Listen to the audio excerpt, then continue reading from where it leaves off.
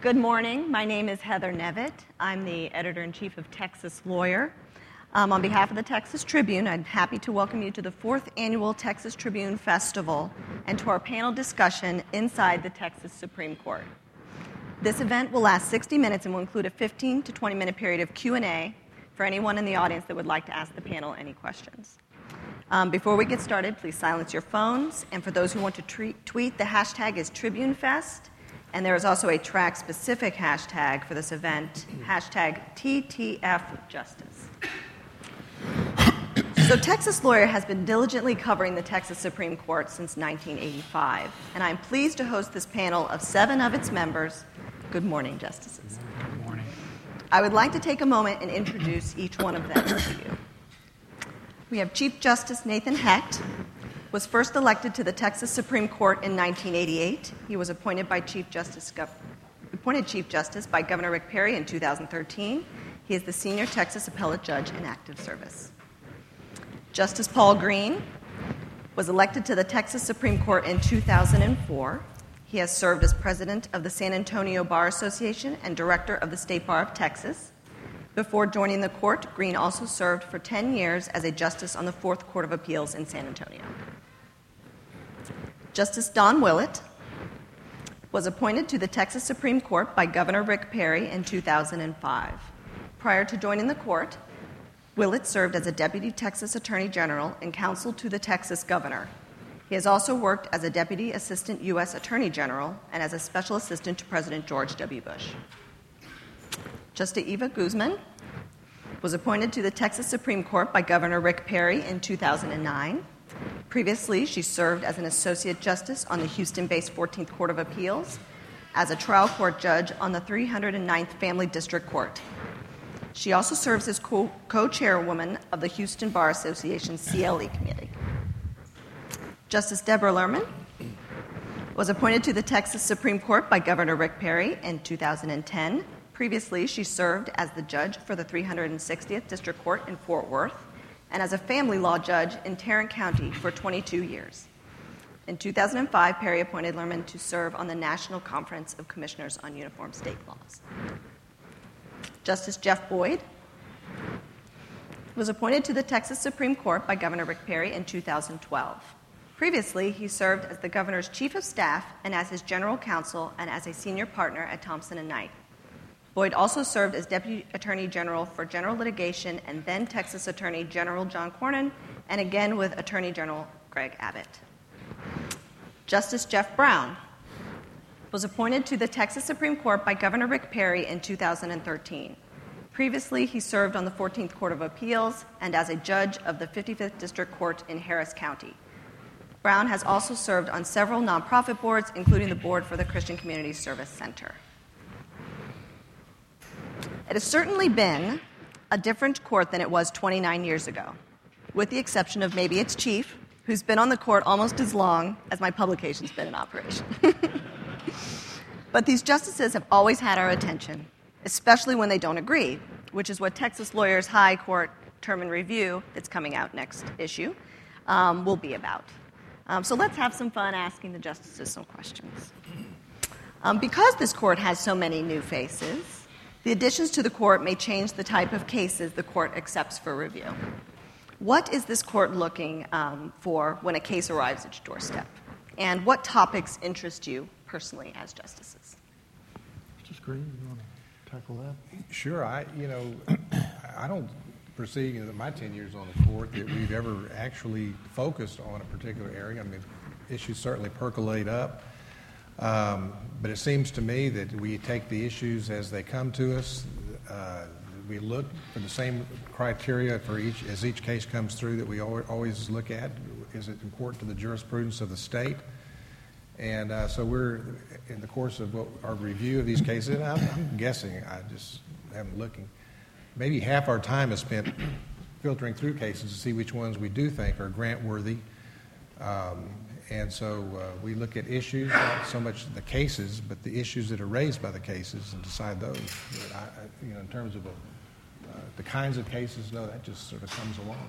I mean, I guess you could say that after a legislative session, there's like tort reform issues that are passed by the legislature. Those start coming through. pretty much at the same time. And so some of those questions that arise out of that legislation we'll be looking at, but that would be some of those things. 25 years ago, we had more common law cases. This is a common law court, so that means that we decide cases on the basis of precedent, historical principles, but they're not legislated anywhere. They're not the product of the legislation or statutes. But in 25 years, now we have a lot of statutory construction cases. And that's not because we chose that. That's just because the legislature has been more active in passing statutes that affect the state. And when we're called upon to interpret them, there are just more cases than there used to be. About 10 years ago, or 12, we didn't get very many parental rights termination cases. I don't know why. I still don't know what changed. But now we get a couple a week. And they're very difficult cases. But that wasn't because the court itself was interested in those cases. I mean, we are when we get them, but it's just what comes along. And just to piggyback on the Chief's response, a quarter century ago, half century ago, longer ago, our court was a more common law court, meaning judges had a lot of latitude and personal sort of freewheeling autonomy to reach out and impose a result that we found personally, subjectively, was fair or equitable or just, that satisfied our personal notion of justice. But here's a shocking revelation. Lawmakers are fond of lawmaking, and every 2 years they come and gather at the Capitol and they pass a raft of new laws. And with every new law they pass, they shrink inexorably that universe of common law judging. And the bulk of modern day Supreme Court judging, the overwhelming lion's share of how we spend our day, is interpreting now text passed by lawmakers and signed by the governor, determining what the statutory language means. And when it comes to deciding what cases we want to grant or should grant, a lot of our attention is focused on where lower courts are divided. If the El Paso Court of Appeals says the law should be X, or we interpret the statute to mean X, and the Tyler Court of Appeals says, well, we interpret it to mean Y, it really falls to us to try to iron out those differences and try to establish some border-to-border uniformity and consistency, so citizens, so folks who are just in everyday life can order their affairs and act with confidence, knowing kind of what the legal rules of the road are. I think it's important also that there's been some mention that perhaps we've become more of an error correction court. And I don't think that's correct. We're certainly not going to grant a review of a case if it does not significantly affect the jurisprudence of the state. Having said that, if we believe that the lower court got it right, even if we believe that it is an issue that significantly affects the jurisprudence of the state, chances are we're not going to grant. Because once we grant, if you look at our statistics, chances are we're going to reverse. Now, we don't ever intentionally think about that in terms of, oh, we're going to absolutely reverse because we granted. But the truth of the matter, of course, that's something that we bear in mind when we're deciding what we're going to grant on. So it may be that it is a serious issue, but we're not going to grant simply because we believe the lower court got it right. But that doesn't mean we're error correction. Mm-hmm. And that is a question I think people have. They're still interested in the big issues of the day, or just getting into the nitty-gritty of error correction for the lower courts. Right. But we are definitely focused on the big issues. We're not going to grant simply because we believe the lower court got it wrong. Although some of us might argue to from time to time. Those are the two factors that we balance when we try to decide whether to hear a case. Is there error? Does it look like there was error? And does it look like it's an issue important to the state? And the question is how much do you weigh both of those issues? And I'm a bit infamous for leaning more to error correction because we have this practice of issuing per curiam opinions, where it's quicker, they don't have to do oral argument. If we all agree that there was error, it's an easier process to fix it for the parties of that case. However, it takes 5 of us to grant and 9 of us to do it per curiam, so we still won't often do it, even if some of us from time to time argue that we should. And the public may not have a sense of the discussion around the conference table and the process, so it isn't simply a justice votes one way or another. There really is a process. If any one justice votes to discuss an issue raised in a petition for review or the petition for review, we bring it to conference and we flesh it out in the conference room.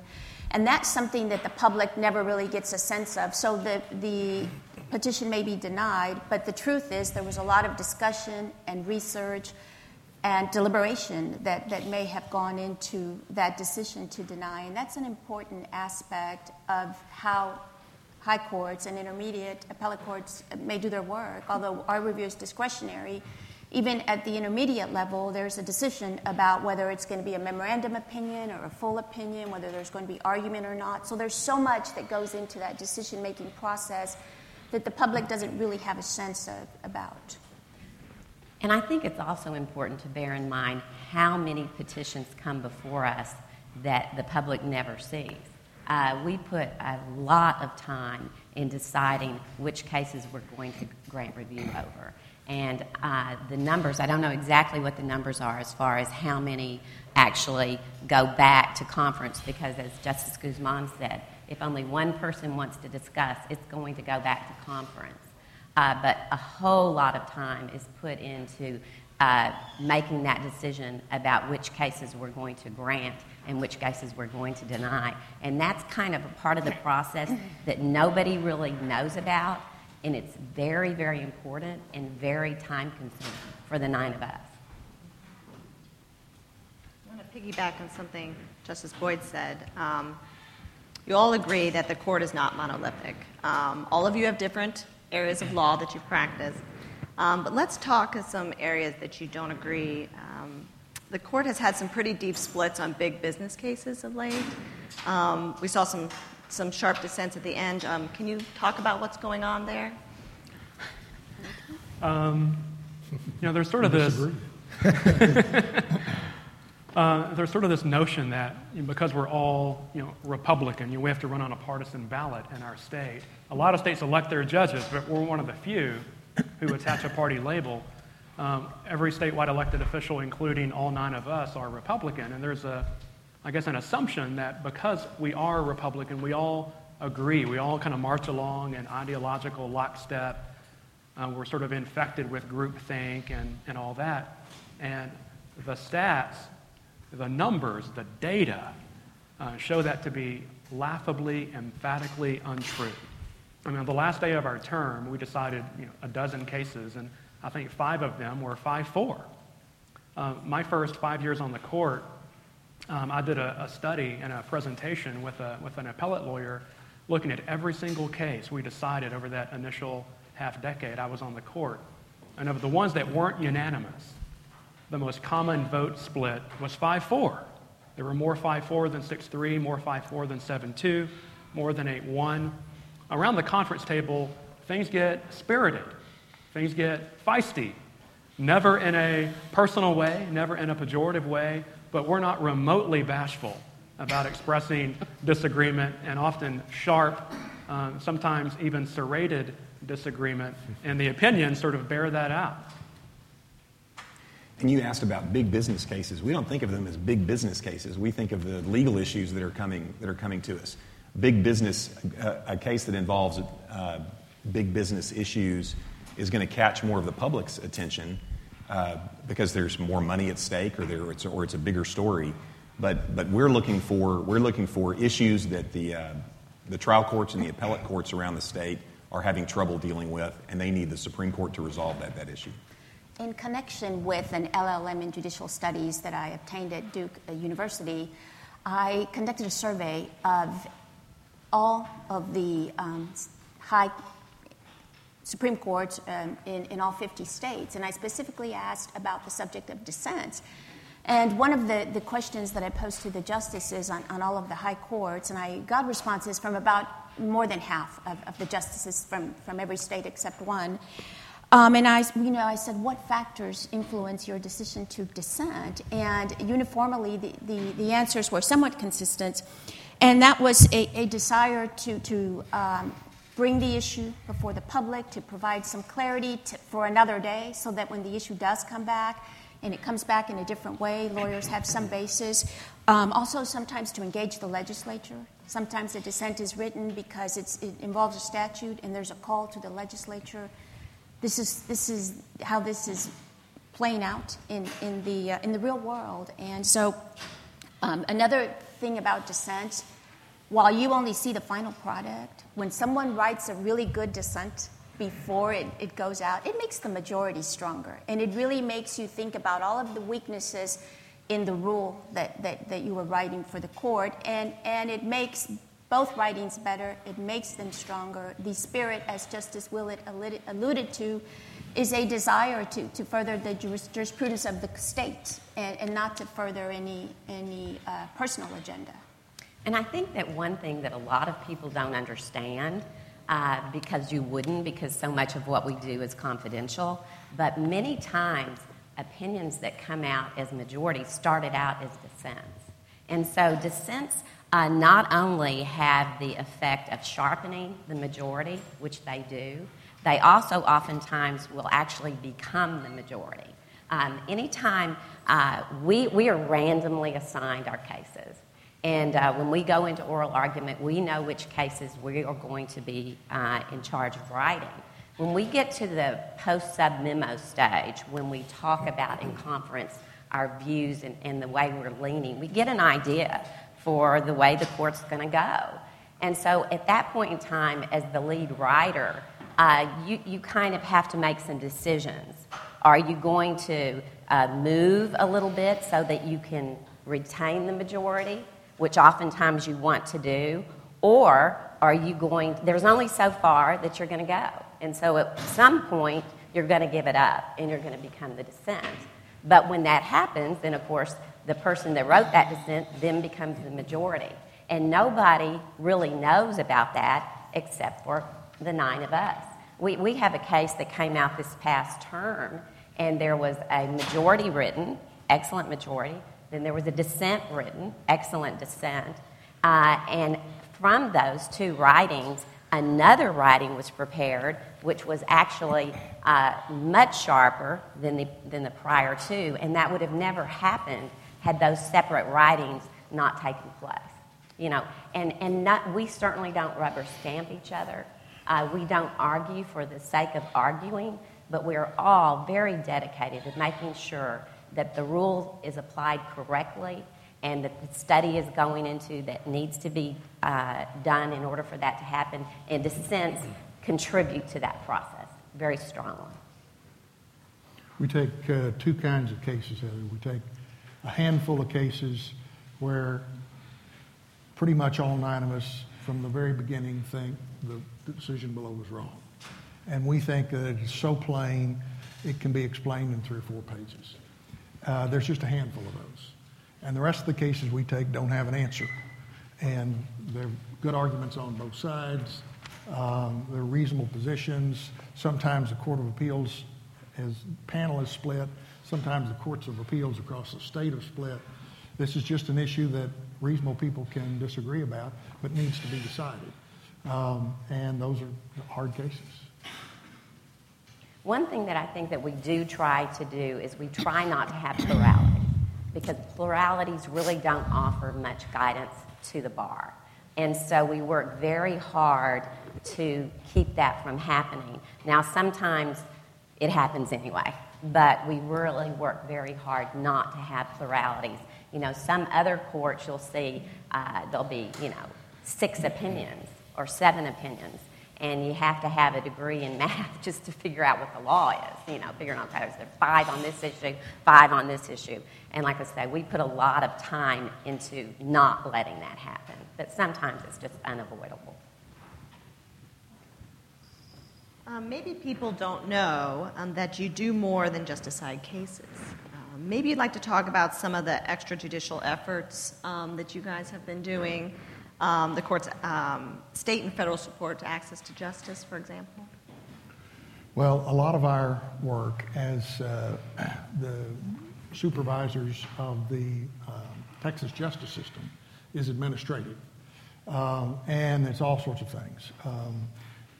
We divide up those responsibilities, and each member of the court is assigned to be the liaison to various different groups.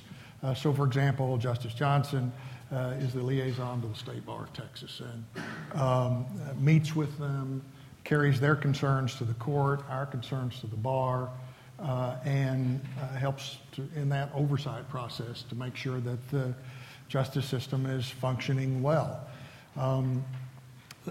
The one thing we do, as you mentioned, is support access to justice. And that has been this court's commitment since the 1980s. One of my predecessors, Chief Justice Pope, made IOTA program mandatory in Texas, which made sure that insurance on lawyer trust accounts would go to support basic civil legal services for the poor. And that sustained those efforts for many years. The last several years, the interest rates have been zero. And so that fund has fallen to a very low number, from some $25 million a year 6 or 8 years ago to about $1 million or $2 million now. We've had to go to the legislature to ask for public support for access to justice, and the legislature has really stood to that challenge and has supported access to justice, and we're very grateful for that. Texas has about 6 million poor people and who qualify for legal aid. These are everybody from domestic violence cases, veterans, children, the elderly, homeless, all sorts of needs out there, but all of them just sort of basic civil legal needs. And it's our privilege to work as hard as we can to see that there's support for the various groups that try to meet those needs in the state. Also, the Congress appropriates federal money for legal aid in Texas and throughout the country. And we've been very active there trying to firm up that support for federal funding. But that's one area. Justice Guzman's the liaison for our Permanent Commission on Children and Families, and she might say a word about that. I'll just talk a little bit about our work on the Supreme Court's Children Commission. It was established initially to improve outcomes for children in foster care. And uniquely, the model for the commission is a collaborative model. So we bring stakeholders from all around the state together around one conference table to discuss how to implement systemic reform. And a couple of years ago, the commission, with the court's support, established an education task force. We brought together over 100 stakeholders in education to come up with a blueprint for Texas, specifically for children in foster care. Their dropout rates are high. They often wind up in prison. They wind up homeless. They wind up victims of human trafficking. A child in foster care may be in 10 homes in a period of 2 years. What happens to that child in terms of their education? So what we've done, the task force came up with 100 recommendations. Then we put together a task force to implement the recommendations. And yesterday at our Children's Commission meeting, the report was that 84 of those recommendations have either been implemented or in the process of being implemented. For example, with the help of the Texas Education Agency, every school district in this state must now have a liaison, someone to monitor, someone to know when a foster child comes in to their school and when a foster child leaves. We're working on how to make those records electronic. What was happening is a child may move from one school to the next, and the records don't follow. So we are working with TEA to make those records electronic so that they follow the child, and so that someone at that school knows today we had a foster child register. The other thing we did, and one more thing, psychotropic medications. Children in foster care were being over-medicated. You name the drug, it was being prescribed to them. The judges, if they moved schools, if they moved homes, they might move courts. One judge didn't exactly have a file that outlined how many medications that child was on. One doctor didn't know what the other doctor did, so we set up a committee to study the medications. We brought together, again, stakeholders from every system that touches these children. We got legislation passed. And the reforms have just been tremendous. We're starting to see the changes. And so those are some of the things that, it's not just myself as the liaison, but the entire court. Yesterday, Justice Brown came to the meeting and shared with us some of his own experiences with this issue. And it is the court leading, but we couldn't do it without collaborating widely and partnering deeply. And see, these are all, these don't have anything to do with cases, but it has to do with the operation of the court system and the justice system. So it takes a lot of time. Justice Boyd's been working on electronic filing, and there's really I just made 3 or 4 new enemies in the room. this is really a sea change, and all for the good. But you might say a word about that. Well, times are changing, and the court has adopted a lot of counties around the state have had electronic filing, where instead of mailing or walking your petition or other document down, there's a system where you can do it all electronically. And just last year, we started a process of mandating electronic filing throughout the state, all 254 counties, starting with the 10 most populous counties. And that went live for the first 10 on January 1st. And so, as you can imagine, I finally got rid of my iPhone 4 this week and got an iPhone 5. So now I'm like only 10 years behind the times. But you know the process of switching from a 4 to a 5 or a 5 to a 6. Imagine switching all of your entire system in El Paso County from paper to electronic.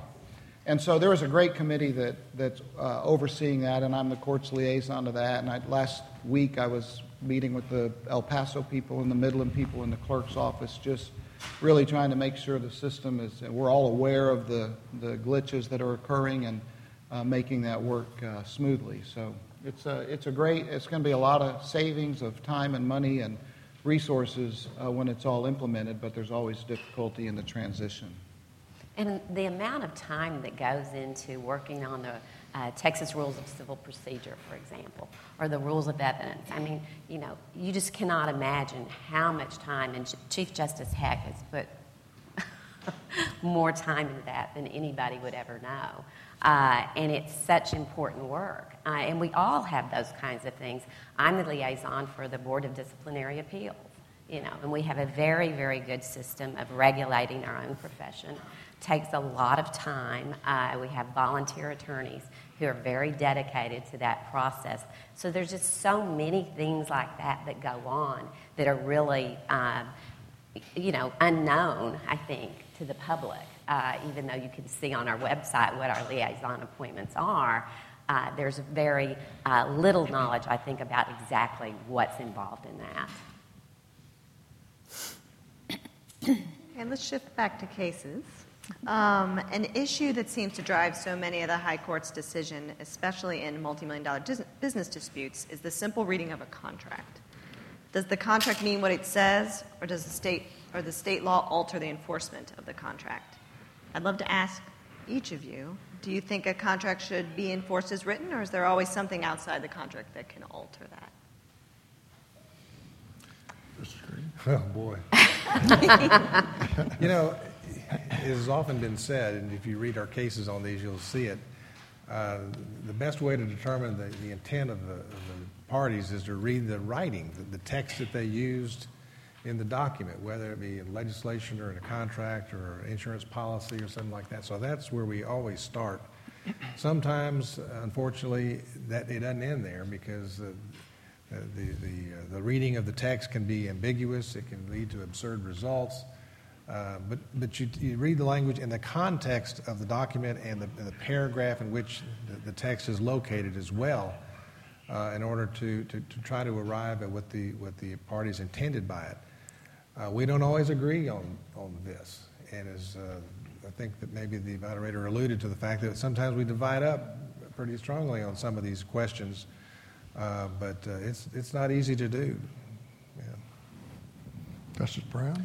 Well, when there's Justice Green, of course, is right. We start with the language of the language and try to stick as close to that language, the language that the parties who form the contract chose as we can, just like we do when we interpret constitutional provisions or statutes. Sticking close to the text is always going to be the best way to make sure that the folks who wrote that contract or the folks who wrote that law, that their intent is being implemented. But ambiguities can arise sometimes, and that's when judges have to be judges.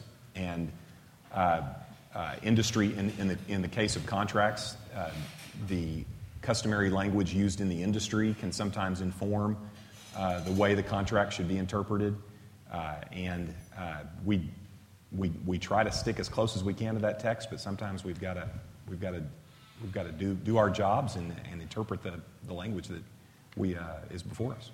And it's so important that we do exactly that. I and Justice Willett are both working on our LLM through Duke. And when we were there this past summer, we had someone there from the IMF that were talking to us about how do you improve economies throughout the world that are suffering. And the number one factor that they've determined that will improve economies is a strong judiciary. And that makes sense, because who's going to enter into a contract if it's not going to be enforced? And so you have to have a strong judiciary. But as my colleagues have said, of course our goal is to get to the intent of the parties.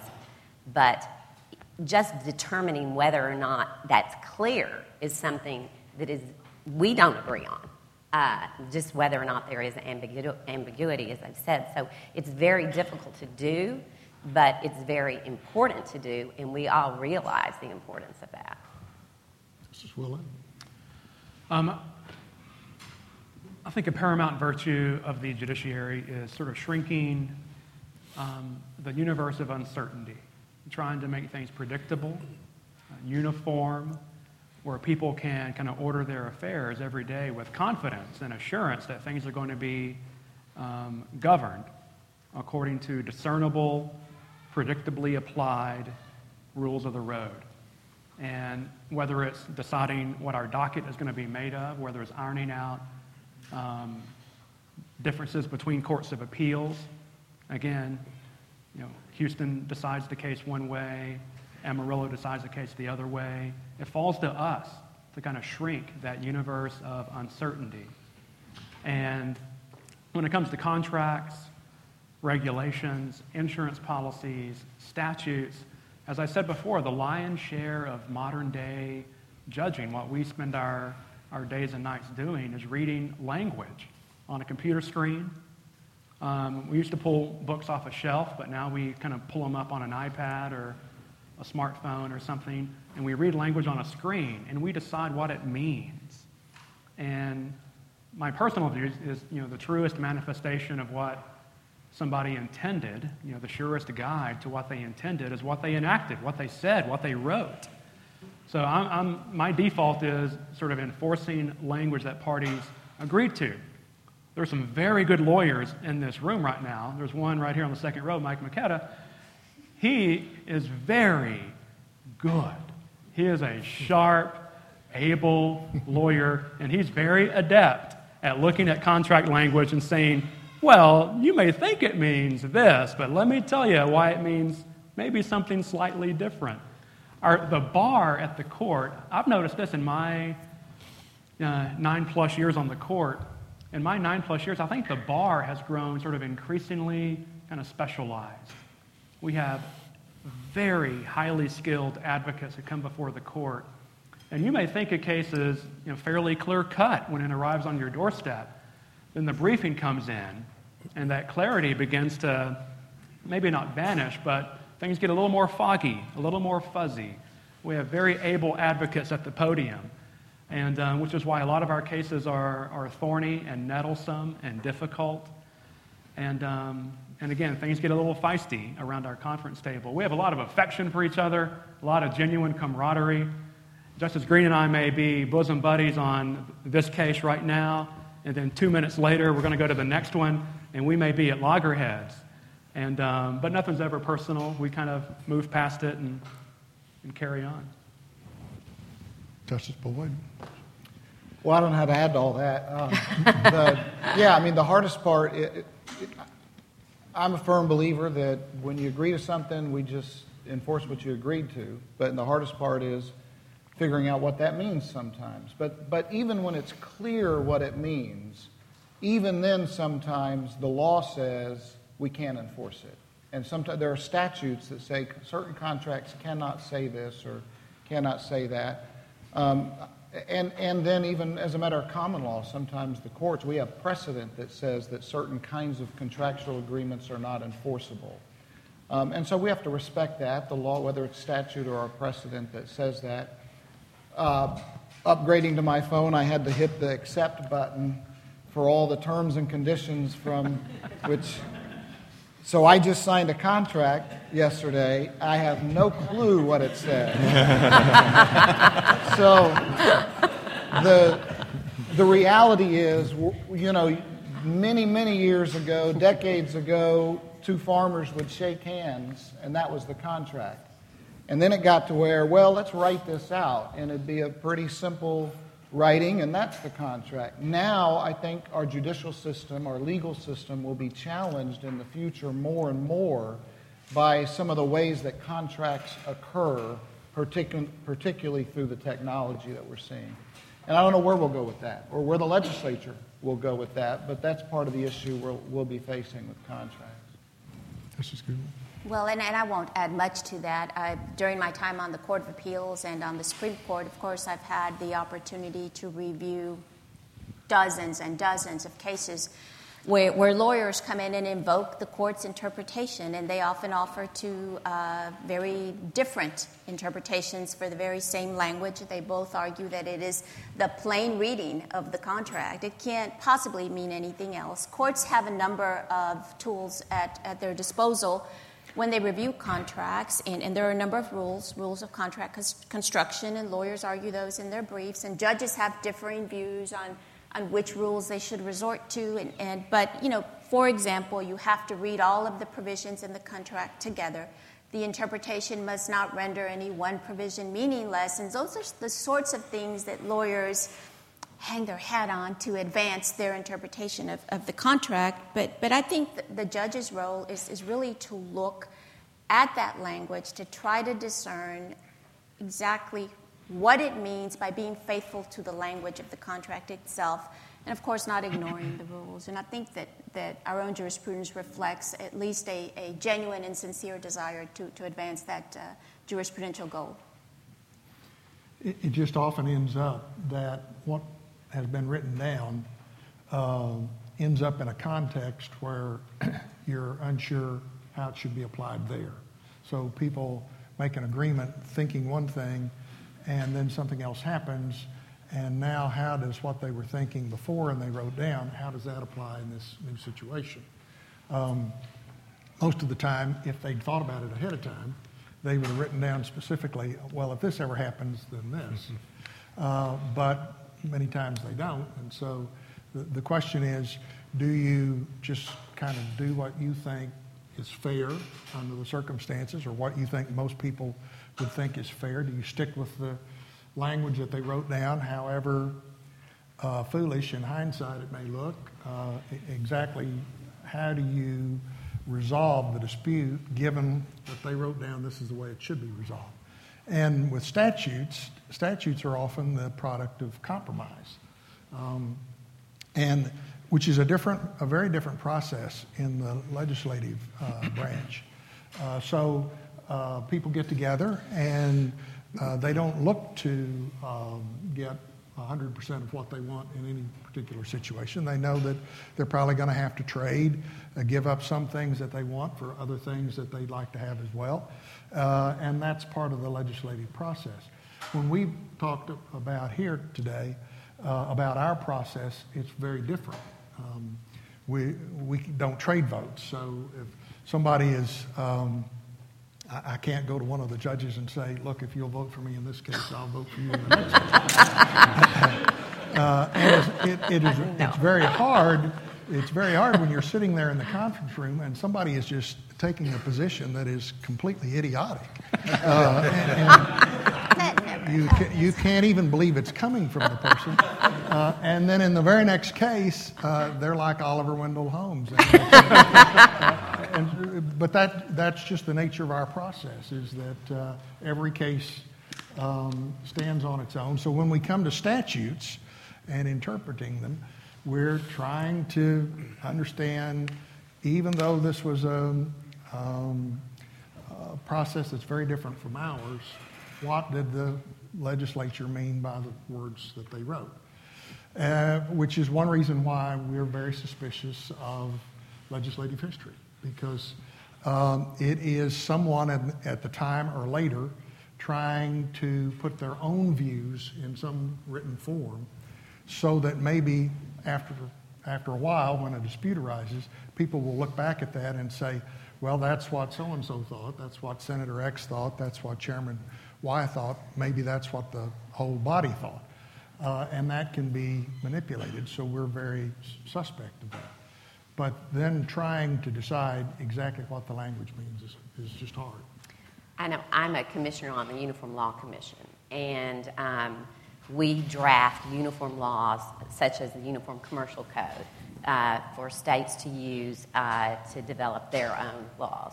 And we are in the process of really revamping some of our stylistic issues because of these exact problems that the Chief just now raised. Of course, we always want to try to figure out what the words mean because that's the best sign of what the legislature intended. But it is so common that it is very, very difficult to determine exactly what those words mean. And frequently, even the 9 of us cannot agree on whether or not that language is ambiguous or not. Or one of us will think, well, it's clearly not ambiguous, it means A. And the other says, well, no, it's clearly not ambiguous, it means D. And I certainly know that Legislative Council works through that in the drafting process. But on the national level, in fact, we actually are contracting with some folks who specialize in this to help us figure out, as a commission, how to better draft legislation that will be used by the states for them to enact their own laws to enable the legislature to avoid some of these problems that all of our courts are facing. So it is something that is certainly not unique to Texas, and it's something that's being struggled with on a national basis. Well, we have 15 minutes left in our session, so I want to open it up to the audience for any questions you'd like to ask the justices. Here comes Guy. Mm-hmm. So if you bear with me for just a second. Chief Justice Wallace Jefferson in the Dallas News had an op-ed years ago, and he said, my parents gave me a good ballot name. My beautiful wife and 3 handsome sons adore political advertisements on network television, but these things tell you nothing about the intellect, integrity, or temperament.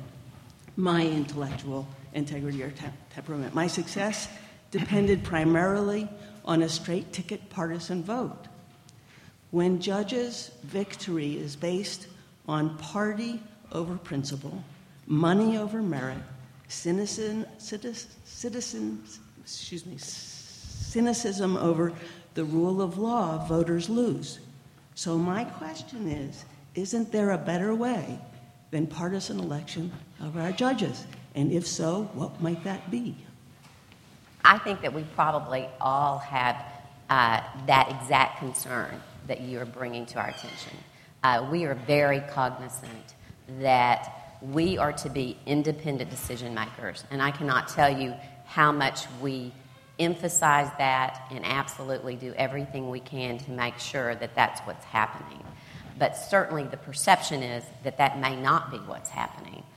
So we do a lot. We've looked at other states. I personally think that there's some real validity to merit selection of judges, whereby there could be a board of people who understand what makes for a good judiciary.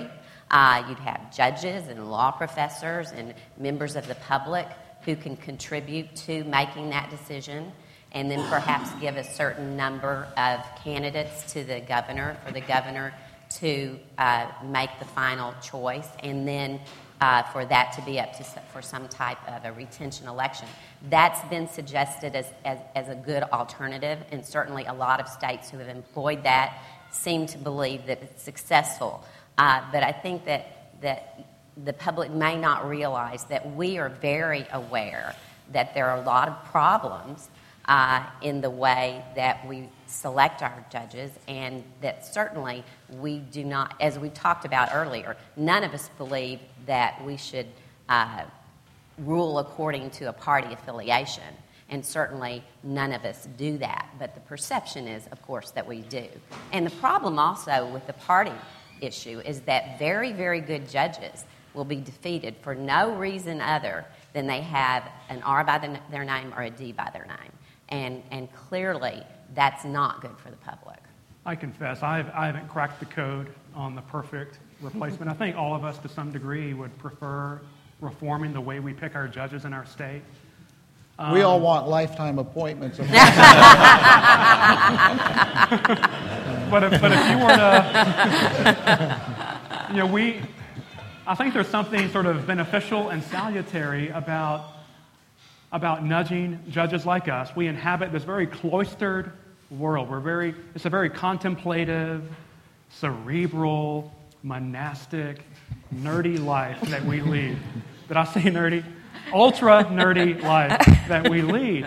And there's something beneficial, in my view, about nudging us to sort of descend from that rarefied, almost bubble we inhabit, and have a neat occasion to intersect with a fascinating cross-section of people from every corner of Texas. I love that part. I love the interpersonal, human contact part of campaign life. I strongly dislike the inelegant, unsavory, unseemly, relentless, round-the-clock fundraising required. 254 counties, a couple dozen major media markets, a week of statewide TV is about $2 million. Early voting begins 2 weeks before Election Day. Ideally, you want to be on a week before early voting. And when you're in campaign mode, you're kind of laser-locked and you're just consumed with re-election. So I favor reforming the way we do it. But I've not cracked the code on the perfect way to do it. And the wheels always come off in the legislature. The people of Texas, if you were to poll them and say, are you willing to forfeit your right to pick your judges?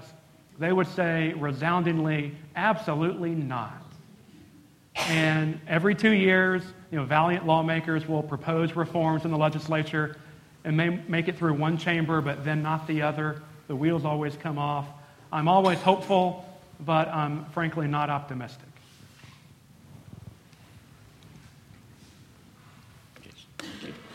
This is not my question, but I do want to thank the court for the job you've done on the electronic filing. I think you've done a great job, and I appreciate the flexibility that the court and the court rules attorney that I work with fairly routinely has exhibited in that process. My question is somewhat different, but I'm sorry Justice Johnson couldn't be here with us this morning, but as we all know, in 2017, the bar is going to be facing sunset. No one in this room, I think, envisions that the bar is going to be sunsetted, but no California lawyers envisioned it was going to be sunsetted either. And of course it was. How does the court view its role in the inherent regulation of the practice of law will expand and change in the event sunset should in fact occur to the State Bar of Texas? Well, it's Guy, it's pretty much unthinkable, as you said. It would be hard to begin to know what would happen. Certainly there would be, almost certainly, there would be some sort of public regulatory or legislative oversight, which would be very different from what we have now, and how it would affect the grievance process, the discipline process, as well as the functioning of the bar, all of the things it does, continuing education, all of the sections. It's very difficult, I think, to say. So I think what Justice Johnson would say if he were here is that because there are so many unknowns there, we just have to do everything we can to try to help the bar through the sunset session as we have in the past. The bar is in a very privileged position in that it is self-regulatory, even though the public is very concerned about the way lawyers practice law. And so the result of that is that the bar needs to be mindful of its responsibility to the public. And I'm not suggesting that it is, but it has to be largely selfless in this idea of the professional obligations that it owes to the public, so that it's not looking at itself just like an organization for lawyers to help each other, although the bar is very good about helping lawyers in their practices, but it needs to be mindful of its responsibility to the public who gives them the license to practice.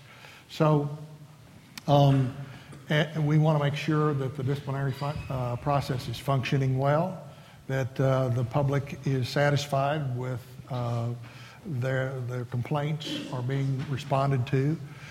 We don't want it to be unfair to the lawyers. We want the continuing education component to be vibrant, something that lawyers benefit from. And we want the bar to be concerned about access to justice, to legal services for the poor, to its public responsibility in this regard. And I think the court would want to do everything it can to help the bar make what it deserves to make, which is a very strong appeal for continued operation. I was struck. We have a son who has just started law school here at the University of Texas, and he was struck by how much attention has been given during the first several weeks of law school about those exact issues that were just brought forth by our Chief Justice. It really is being focused upon. In fact, Chief Justice Jefferson was there on the first day explaining the importance of giving back to the community, the importance of access to justice for all individuals, not just those who can afford it, and that this is not about making money. This is about serving the public because, you know, the old saying, let's kill all the lawyers, as we all know, certainly didn't mean that was going to work out well. And that's being stressed and something that I think is really, really a good thing. We all know that the Supreme Court doesn't concern itself with resolving factual disputes or digging into the evidence and conflicts in the evidence so much. But when you have a matter of great importance, in flood the amicus briefs. And half of them may say, the world will come to an end if you affirm, and the other half will say the world will come to an end if you reverse. And some of them will purport to rely on evidence, and they'll give you all sorts of facts that you're supposed to rely on. Some are well-written and persuasive, some less so. And the question I would have is, do you read the amicus briefs? Do you rely on it? What is a good amicus brief? What is the role of the amicus brief in this process? Because a lot of viewpoints come in at that stage. You want to take that? I think they play a huge role, personally. I think, we all read all of them. And you kind of have to distinguish those briefs that come in at the petition stage where the party's asking us to hear the case versus those briefs that come in at the stage once we've already agreed to hear the case and then kind of help us understand the issues from a broader perspective. There are challenges in terms of when they try to submit evidence to us through an amicus brief. There are facts that we can take judicial notice of, or they might submit a law review article or some details from a published study or something, and so we have to be careful about that. But the truth is, particularly because, as you heard, one of the major factors, if not the major factor that most of us look to in deciding whether to hear a case is, does this matter to the jurisprudence of the state? Not just these parties, but across the state. And so I tell people, when you file a petition for review, if it is an issue that's important to one or more industries or other kinds of groups, have them send a letter to us as an amicus letter and encourage us to take it and give us their perspective on why we ought to take the case, because I think it does make a big difference. One problem with our system is that we're deciding cases, the decision in the case is going to affect everybody, not just the parties to the case. So it may be that for one reason or another, one party or the other is not especially strong. They may have limited resources. They may not have gotten put together the best arguments that can be marshaled in favor of position. And yet, if we're construing a statute, at the end of the day, everybody's going to have to live with that decision. And so it's very helpful to us to make sure that the people who are out there that are going to be affected by the decision can at least voice concerns that they have about going one way or the other. Now, as the situations you posit, the end of the world brief, that this is going to wreck the plan of salvation, and it hardly ever happens. So we don't spend a lot of time studying those briefs. And the Me Too brief, or the lobbyist brief, which is, I'm really big and I'm really important. You should listen to what I think. Those are not especially helpful. But in particular areas of the economy or elsewhere where issues are diverse and people can help us understand fully what's at stake, amicus briefs are great. And I think one of the reasons that the U.S. Supreme Court does as thorough a job as it does in its opinions is it hardly ever decides a case that there aren't lots of amicus briefs on both sides. Sorry, last question. My name is Daniel Warner. I'm a senior here at UT Austin, We spoke a lot about the issues, what you're going to face, what you might face. Something on a lighter note, what's your favorite part of being a Supreme Court justice, kind of day in and day out? I look forward to going to work for whatever committee or liaison, or just whether it's deliberating cases and having a good time doing it. Justice Brown? I got to serve in my first year out of law school as a law clerk on this court. And a judicial clerkship is a great opportunity for a brand new lawyer to kind of transition from law school into practice, and you get to go into a court and see how decisions are made. And my clerkship year on the Supreme Court was one of the best years of my career. It was a lot of fun, very, very informative, very enlightening. I got to work for two judges. Justice Jack Hightower hired me, and he retired while I was clerking for him. And was replaced with... There wasn't a connection there. No, I don't think there was a connection there.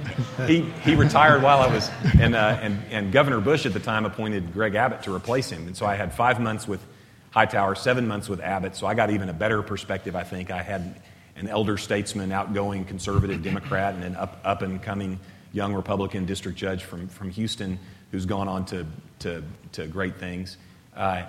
But then getting to come back and serve as a justice on the court has been really a lot of fun for me. I think my law clerks are getting tired very quickly of hearing the back when I was a law clerk stories. But I think that's one of the most rewarding things for me is to get to have come back. I was a 30-something father of one when I got to the court, and I'm now a mid to late 40s father of three, one of whom is sitting right over there. And the photogenic little girl. And so I crave, now being the father of 3, which is a pretty high volume operation at home, I crave what Justice Holmes called the secret joy of isolated thought. And our jobs are very kind of quasi-scholarly, just researching and writing. And I love that. You know, the law is a majestic thing. And judging is a really noble enterprise. And when the people of our state confer that title, justice, on somebody, they really place in human hands that profound majesty, and it really impacts the life of every single Texan. And it's really a magic combination to love what you do and believe that it matters, that it counts. People ask us that a lot, and one thing I typically explain is that I think all of us, we love to read, write, and study, or we wouldn't be here. And it's a kind of a position that if you do love to do this, it's heavenly. If you don't love to do that, it's not. And so we all enjoy that very, very much. I know that one thing for me is the ability to work with such brilliant people. And it's not just my A colleagues, but it's also our staff. Our staff, we have the privilege of working with some of the brightest minds in the country. And the ability to interchange ideas and to exchange thought in a deliberative manner is just truly a joyful experience. And the work ethic. I mean, the work ethic of the people on this court is amazing. Right now, we're down to only 4 pending cases. There's actually 6, but 3 of those have to do with the same-sex marriage issues. So those have been consolidated into 1. So we only have 4 cases that are pending on the docket. Like I said, we had 4, I think 4 years ago. Then we went up to 7, then 11, and now we're back down to 4. And so to work with people who not only are extremely brilliant, who put everything that they have into it and come up with a result that means that we're down to that low number of cases is something that brings me a great deal of pride and I think reflects the work ethic of my colleagues. And we all enjoy reading The Texas Lawyer. And we read it all the time. That's a perfect ending to our panel. Well, thank you all for joining us, and thank you very much to all the justices who participated.